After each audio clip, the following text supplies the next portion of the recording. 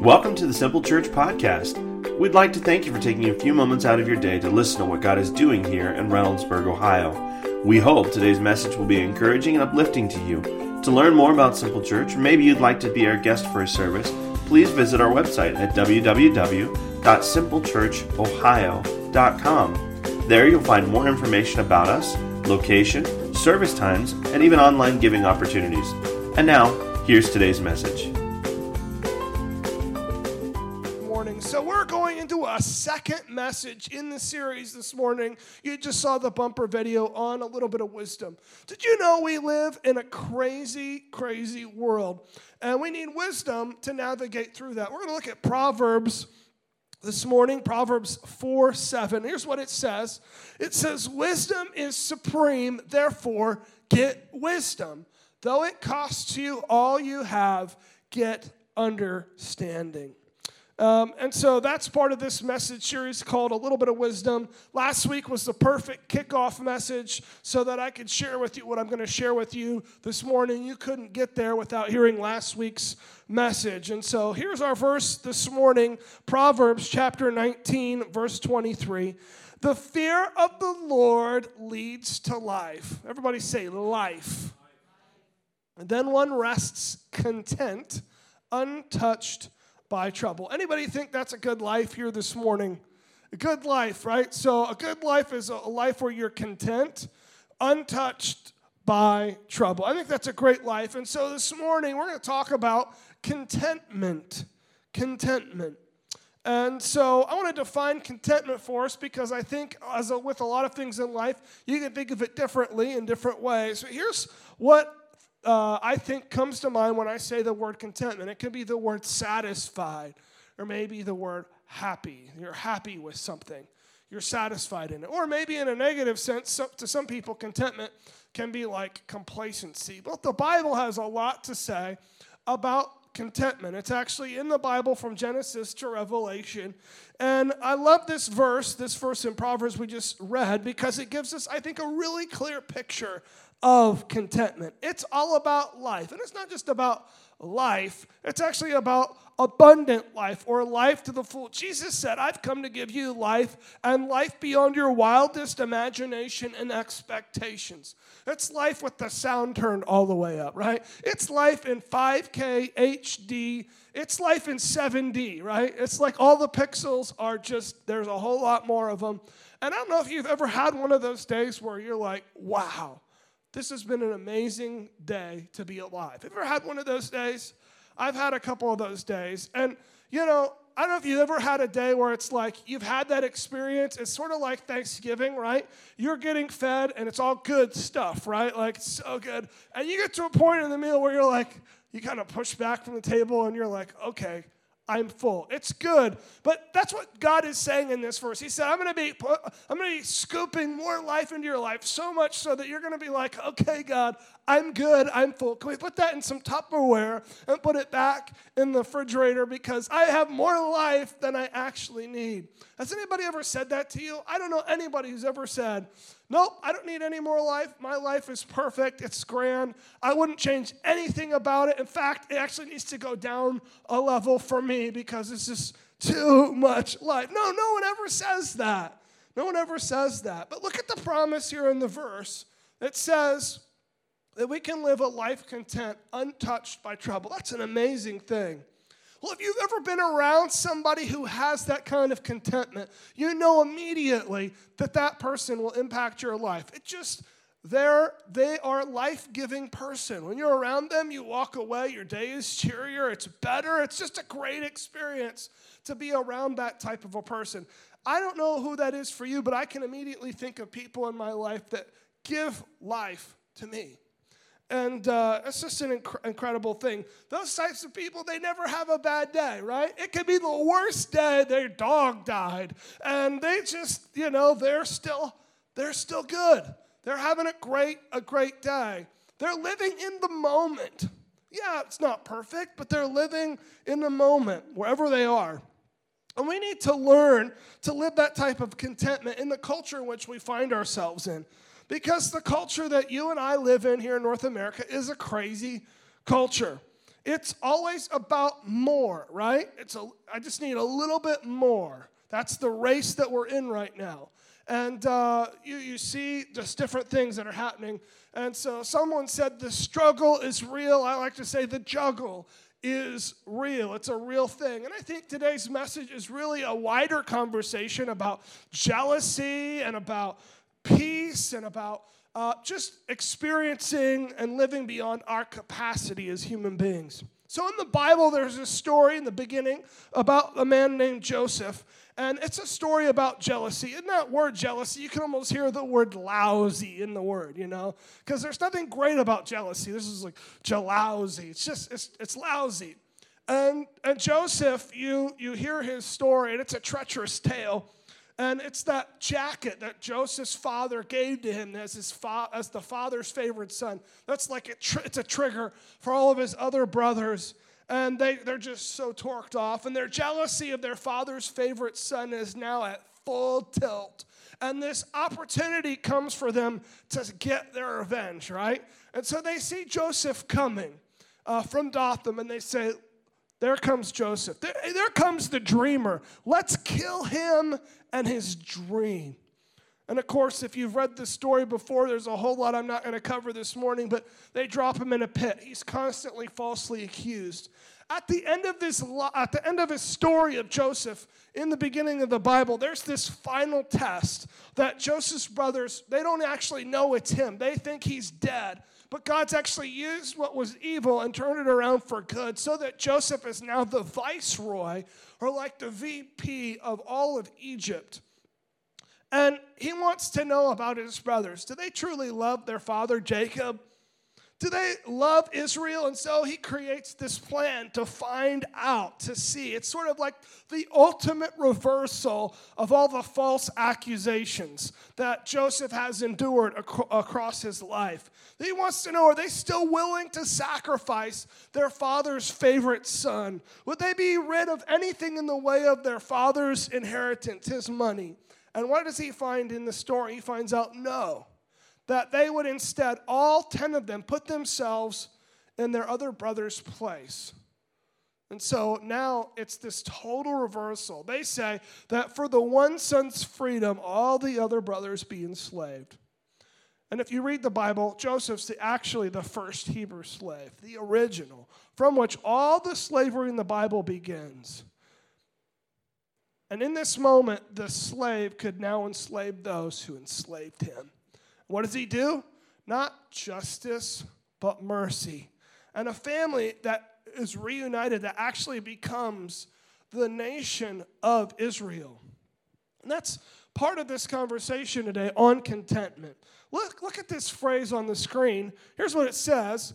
Never have we, it's coming. It says, never have we had more, but enjoyed less. Never have we had more, but enjoyed less.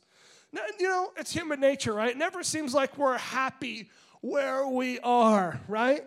We're only happy where we're not, like we're chasing this thing in front of us that we're trying to get to. And I have 3 young kids and an awesome wife who's serving this morning at church, or she'd be with me this morning, but we live a full life, and I've got a 7-year-old, a 4-year-old, and I got a 0-year-old. So he's like 6 months old. He's crawling around. Life's crazy. Sometimes we're up all night. Sometimes she's up all night. Sometimes I'm up all night. And then, full work schedule. So we both have decided we want to work, and we do that not because we have to, but because we want to. And every once in a while, I'll see the empty nesters, right? And I'm like, oh yeah. Come on. And so, like you watch an empty nesters live and you're like, dude, it's a perpetual vacation. Like, where are you going now? You going to Florida, or are you going to, the Key West? Where are you going? And so I talk to the empty nesters, and you know what they say? They say, oh, we really miss the pitter-patter of little feet. And so we're never happy where we are we? And how many of you guys have like an iPhone this morning? Where are my iPhone people at? Awesome. All right, how about those of you who are like Android phones? Let me see my Android phone people. Oh, yep, see, they're lively. They like their Android phone.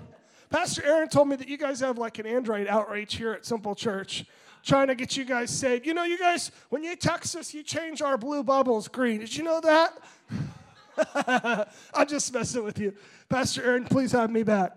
But, so our smartphones, that they say that the smartphone has replaced 50 different items that we used to have in our house, or some of us still have them, but it's replaced 50 of them. So we can start naming them, right? There's the camcorder and the calculator and the calendar, and that's just the C's, right? But there's 50 different things that it's replaced and made our life just easier. It's put stuff in the palm of our hand, instant access to that. But we don't really seem much happier for it. A couple years ago, I probably have a dad fail because I took my 7-year-old to Jurassic World, which is, I took her to the movie and immediately she was hooked. She's like, this is unbelievable. This is amazing. So now anything with wings, like How to Train Your Dragon or Jurassic Park movies or, Godzilla, you name it. She wants to see it. She just thinks it's the coolest thing in the world. She's like, Dad, I'm not scared. You can take me. I'll see it. I'm like, okay, great. So, I told her, I said, there's actually old Jurassic World movies. They're called Jurassic Park. She's like, oh, I want to see them. So, you cue the Netflix up. And so I was queuing up the Netflix one day for a Jurassic Park movie. And I started getting that, that circle of death, right? Like it's just the scroll thing where it's like not loading. And I'm, good for about 10 seconds. And then not so good about 20 seconds in. And as the man of God that I am, at about 1 minute, I'm like, that's it. I'm canceling Netflix. I'm calling Wow Internet. I'm calling Spectrum. You know who you are. I'm canceling. We're out. We're done. And then I started thinking about, what would it have taken in 1996 to actually go see Jurassic Park at my house? Well, what would you have to do, right? It would have to be during normal business hours. You'd have to get in your car, drive 20 minutes, and where would you be going? You would be going to Blockbuster. That's right, or Family Video, if you live by one of those. And so, you go to Blockbuster, and you go in, and you start looking for it. You can't find it, so you ask the punk rocker at the front, hey, where's the Jurassic Park movie? He doesn't know. And so eventually you find it. It's in the J section. And then you look at the case, but boys and girls, there isn't a DVD or a VHS actually in the case. They're behind it. And so you're looking through, and of course it's Friday night, right? So it's not there because they only have 5 movies in the entire city to see that night. And so where do you go next? You get back in your car and you go to your second location. We all know their second location is movie gallery. So you finally get it, and you get back in your car, get home, and you stick it in your VHS player, and you hit play. And what do you got to do? Well, now you got to fast forward through the previews, and you think, this is great. I'm watching my movie, and I'm experiencing it. But you're not done yet, because after that, you have to be kind and... That's right. You actually have to rewind the movie, and it's just an anachronism now in our culture that those of you who are under 18, you're just not going to get to experience the joy of that. I'm so sorry. And so you do that, and you finally have to take that movie back to its location. We have all this, and we're not happy.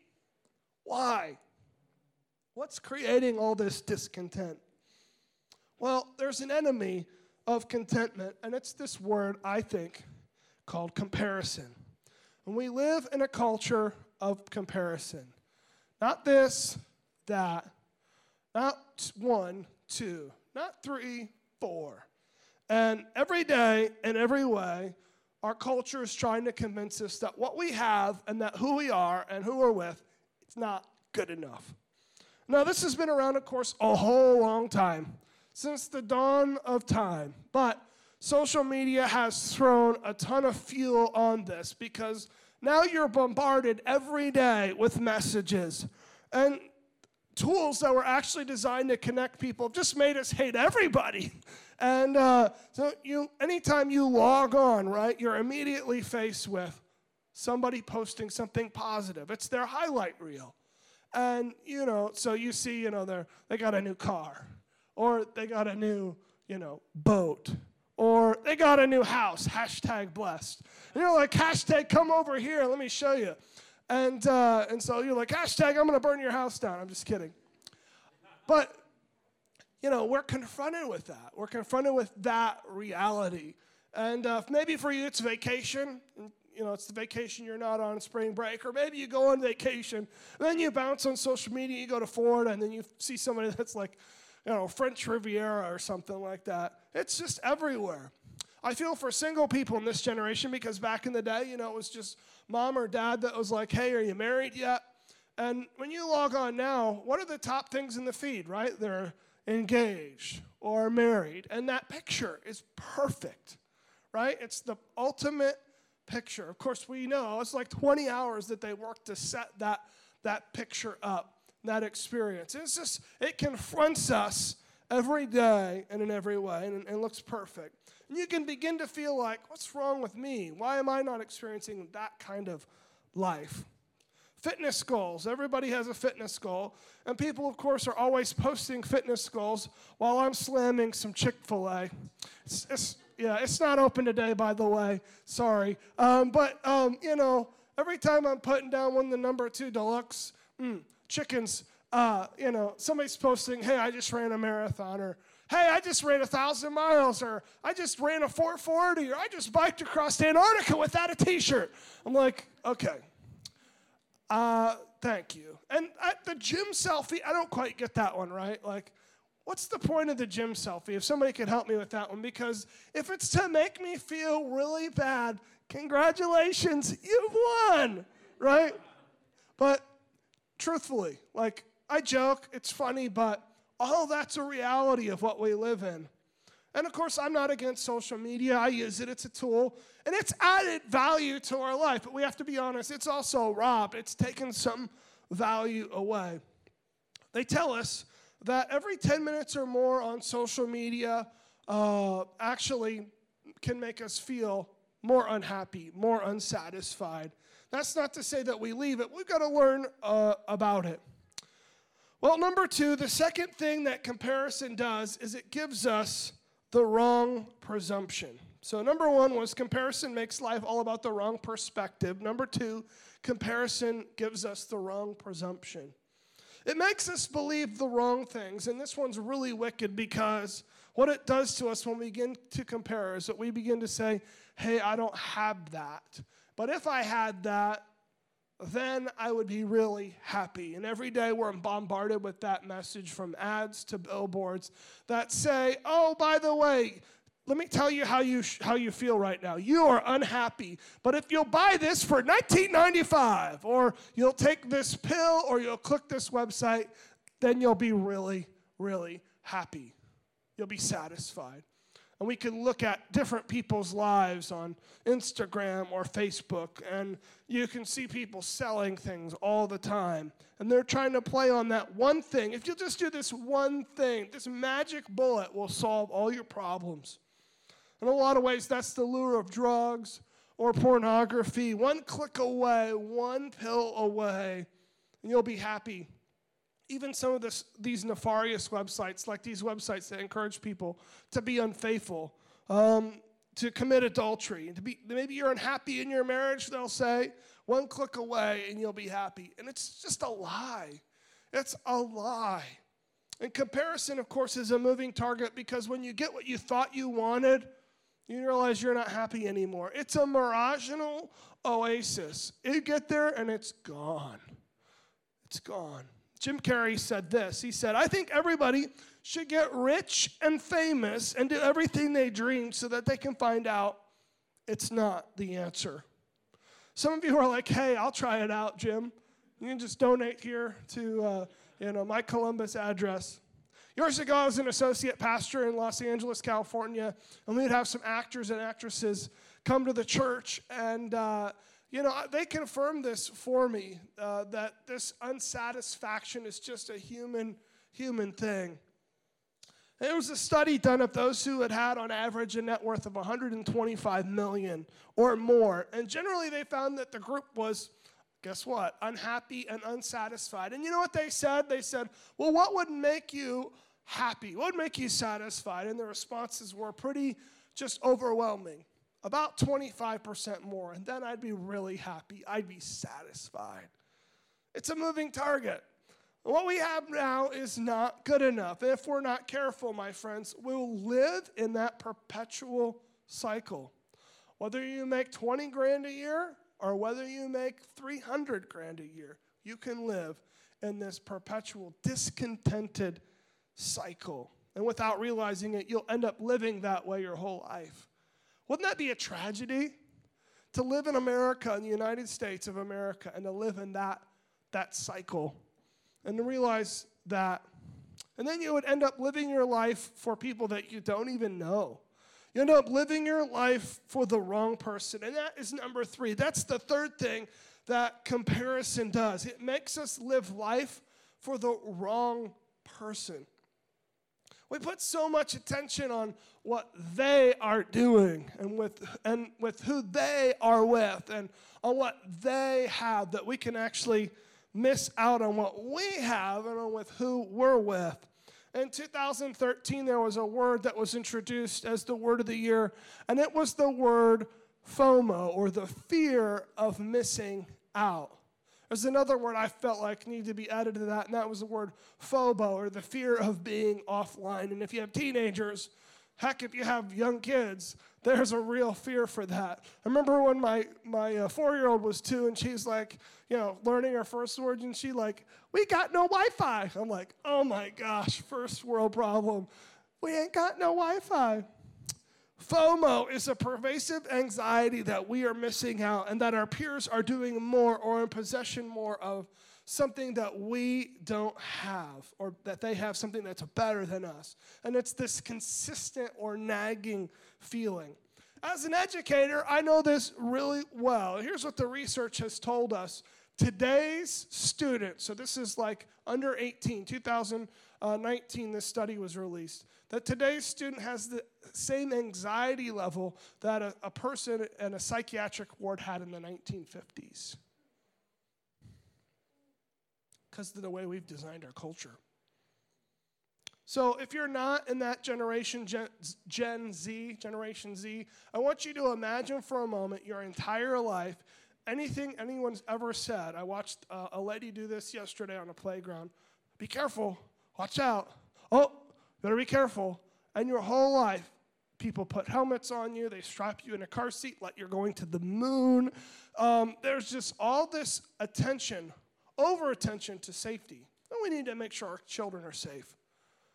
But combine that with giving children a front row seat to every natural disaster, every school shooting, everything happening in our world in a 24-hour news cycle. And you know what they begin to feel? Not safe, anxious. So much so that they're afraid to do anything. Parents are filling forms out for them because, well, you might do it wrong.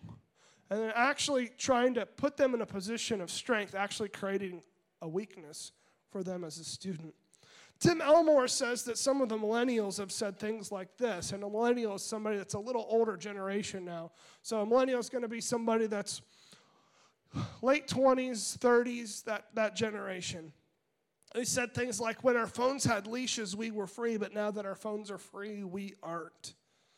21 Pilots is a band from Columbus, and they have a hit song that's called Stressed Out. Here are the lyrics from the song. It goes like this. I actually think the music video was filmed in Gahanna, Ohio. I was told when I get older, all my fears would shrink, but now I'm insecure and I care what people think. My name is Blurry Face, and I care what you think. Wish we could turn back time to the good old days when our mama sang us to sleep, but now we're just stressed out. And why is that? Because they're stuck in that comparison trap.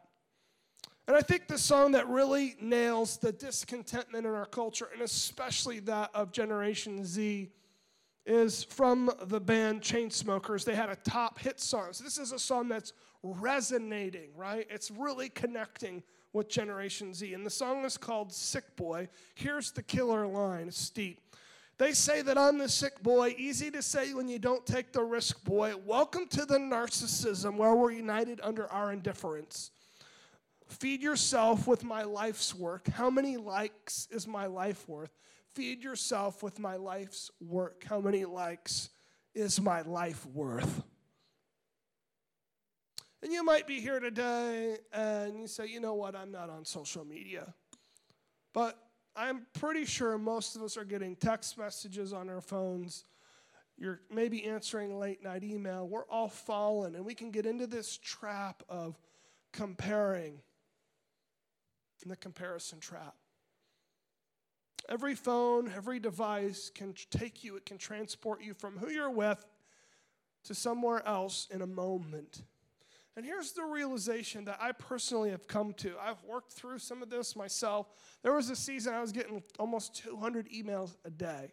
Not like, spam, but like I need to respond to this email at some point.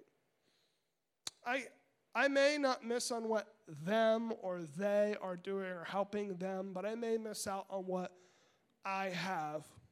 So one night we're doing the family thing, and, we just live up the road in Blacklick, and got a great backyard. The kids are hanging out there playing on the swing set. We're having a deep conversation, my wife and I. And about halfway through, I just kind of suddenly felt myself drifting to my phone. I picked it up, turned it on, and I began to scroll through Facebook and Instagram, and, it was a feed of everybody else's life. And then it hit me. I realized later on, I wasn't with who I was with, and I wasn't with them. I was literally nowhere for no one.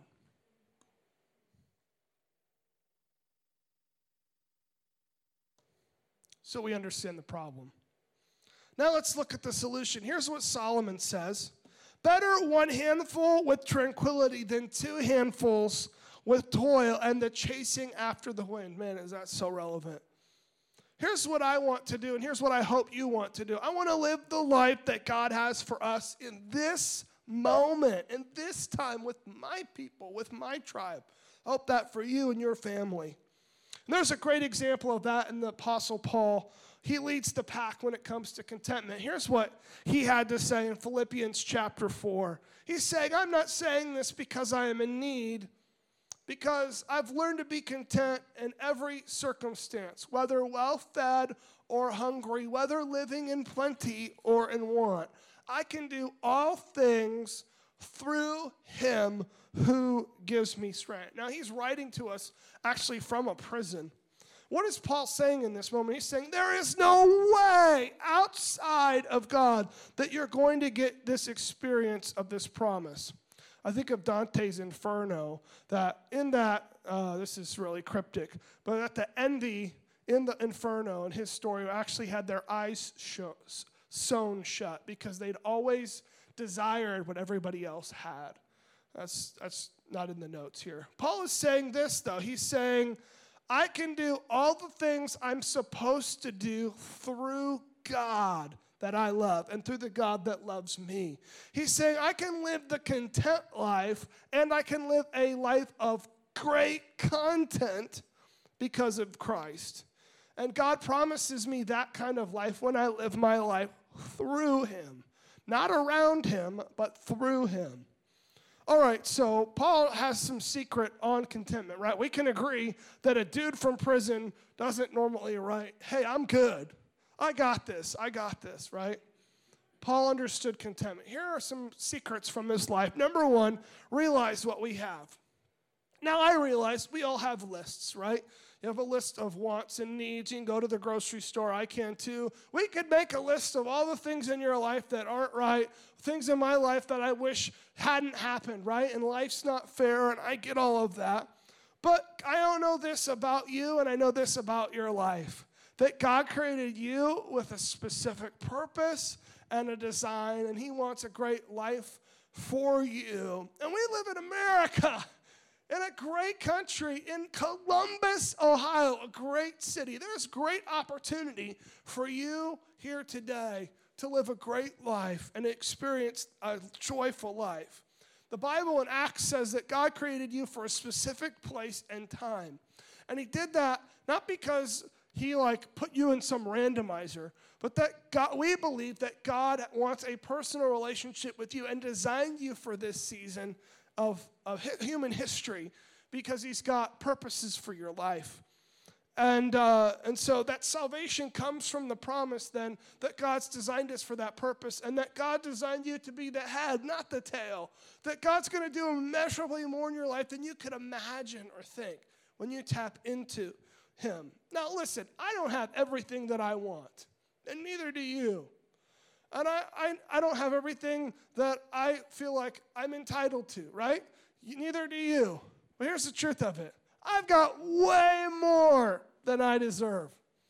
And so do you. Because I know what I deserve. I know the sin that God saved me from, my mistakes, my failures. I know the failures that I had last week. I know the failures I have last year. Like, I can write them down for you. And I know some of my flubs. Some of them, thank God, I don't even know about because he's hiding them. He's saying, oh, he's not ready for that one yet. Holy Spirit, just hold on a second. Hold on to that one. I'll let him have that one in a second. But we know what we deserve because all of us are saved as sinners in full of need of God's mercy, and he gives it to us every day, in every way. Here's the second one. We need to make God our source. Paul did that. At the end of the day, our discontentment's not really about stuff. Never was about stuff. Nothing really material. It's about a void in our life that we're often trying to fill.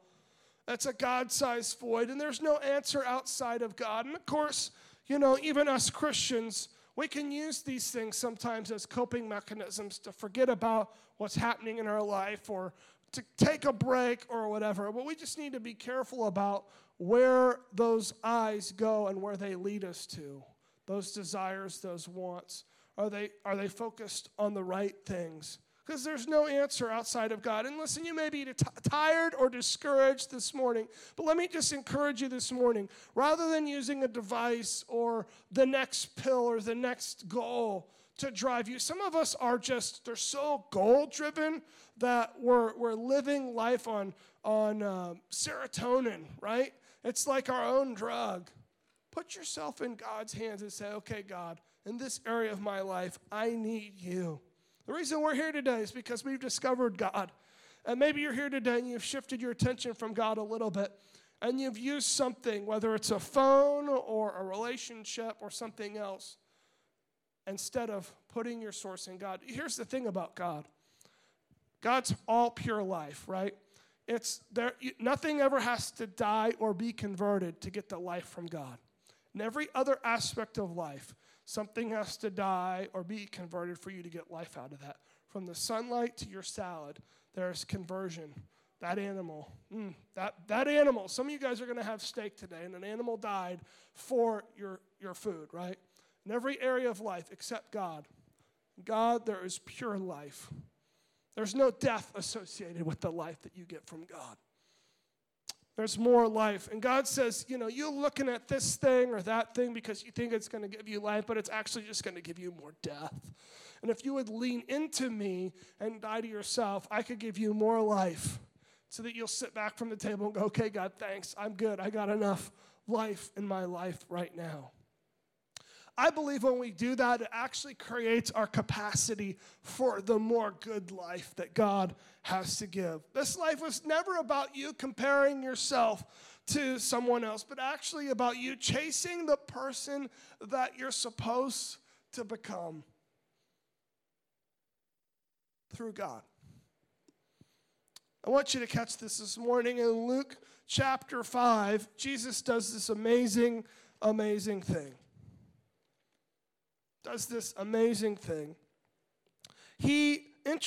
Jesus' life is unaccounted for the first 30 years, right? It's not written.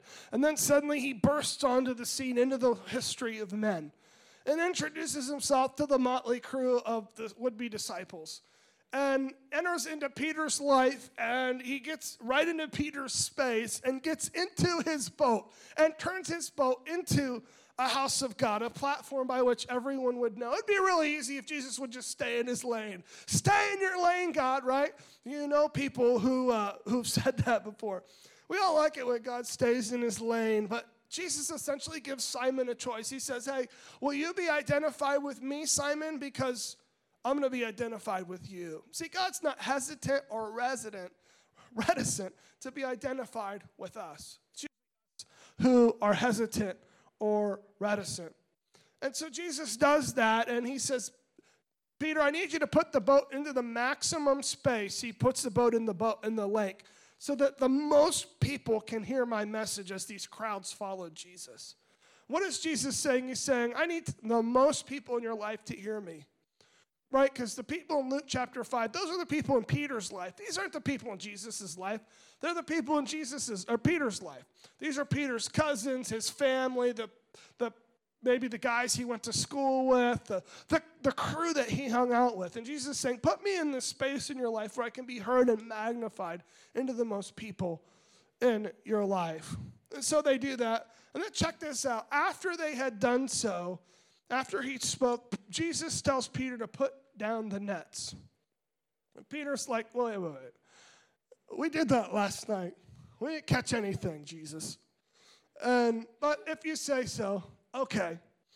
And see, Jesus often will step into our life as a great teacher. People love Jesus as a teacher because he's great, like a Mohammed or a Buddha or a Confucius. The problem comes when Jesus says, okay, I'm good being your teacher, but now I want to be more than just a teacher in your life.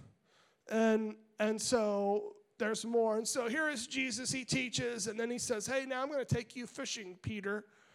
And Simon may not understand the Torah or the law or the prophets or Ezekiel for that matter, but he knows fishing, right? He's got fishing down because Peter is the son of a fisherman, not the son of a carpenter. Knows fishing better than Jesus.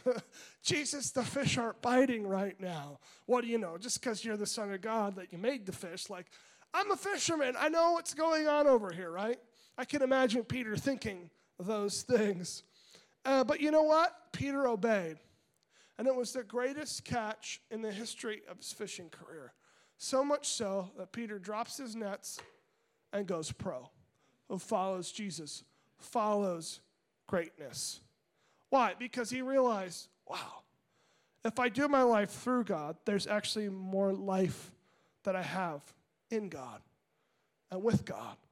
That's what Jesus is trying to say. Jesus is stepping into your world and to Simon's world and to my world. And he is saying to you this morning, if you'll do life in me and with me and through me, I actually will teach you a little bit more about life than you think you know. I'm going to teach you about the life you can live without God and help you to see that it's better than you could ever live it without God. I'm going to show you how to fish, Peter, because that's what you think you can do better without me. And in your life today, there may be an area of your life that you're a believer, but you haven't surrendered it yet to God. Because you're saying, you know what you're really saying? You're saying, I got this, God. No, you can have all these other areas, but this area, I'm not ready to give this one yet to you. And God is saying, oh, but if you just would, if you just give this area to me, I will move through you. So keep chasing that person you're becoming, and only that can happen through God. Number 3, it lets us live life on mission. Lets us live life on mission. Contentment lets us live life on mission. See, what happens when we're not content is that we're looking and we're grabbing and we're trying to grab onto things. Philippians 3:12-14 says this. This is Paul again. He's saying, not that I've already obtained all this. I've not got all of it figured out. Or have already arrived at my goal, but I press on to take hold of that for which Jesus Christ took hold of me. What's he saying there? He's saying, I found a better way to live. I found a reason for me to change who I used to be. I won't say it. A reason to start over anew. What's he saying? He's saying, brothers and sisters, I do not consider myself yet to have taken hold of it. But one thing I do, I press on to the prize. See, Paul had so much purpose that he just didn't have time to compare. He wasn't going to have an issue with comparing himself to other people. We got to work our own issues out so that God can work out his purposes. Well, maybe you're here this morning and you're a dream teamer. You're highly engaged, or maybe you encountered a person like that this morning. Somebody that just seemed like they were full of life. Have you ever been around that type of person? And you want to have that kind of life. Well, in a second, we're going to pray a prayer. And I'm going to invite Jesus into the moment. He's here. He's already been here. His presence is here. But we're going to take some time to just engage in that. Maybe you're a believer here this morning and you have taken steps to follow Jesus. Let me just tell you, there's so much more. Salvation is just the beginning. Salvation, that's what this message is really for. It's about engaging the simple life, a life with enough margin where you can be a blessing, you can be radically generous to other people. And so if that's you this morning, a couple great ways to follow up. One is to maybe get in a grow group. Those are launching this week. Maybe it's to get involved in Growth Track here at Simple Church. I'm actually going to be in the back this afternoon. And if you have questions about Southeastern University and about discovering your divine design, we know that for some people on their life's journey, that's a fit for them. So they discover who God is calling them to be, their fit as a person. Let's pray real quick together. Father, I just thank you for the opportunity to share your word this morning. And I pray as we are gathered here this morning, there may be some people that don't know you, and they want to know you. And I'm going to invite you into this moment, God. You be present in such a deep way. If you're here this morning and you feel like there was a part of the message that was struck a chord with you, or maybe you've attended here before and you just feel like there's something different here, and you want to know Jesus on a greater level, maybe you've not invited him into your life and you'd like to do that, I'd love to invite you to do that this morning. Would you just raise your hand this morning all across this place?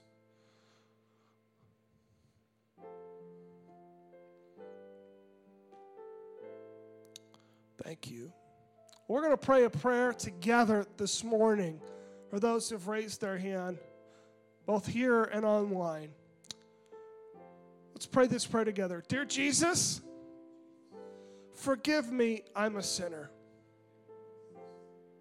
I believe that you can save me from my sins. I confess that I need you. I need you to save me from myself. I need you to be present in my life. I'm accepting your grace and walking in your salvation. In Jesus' name, amen.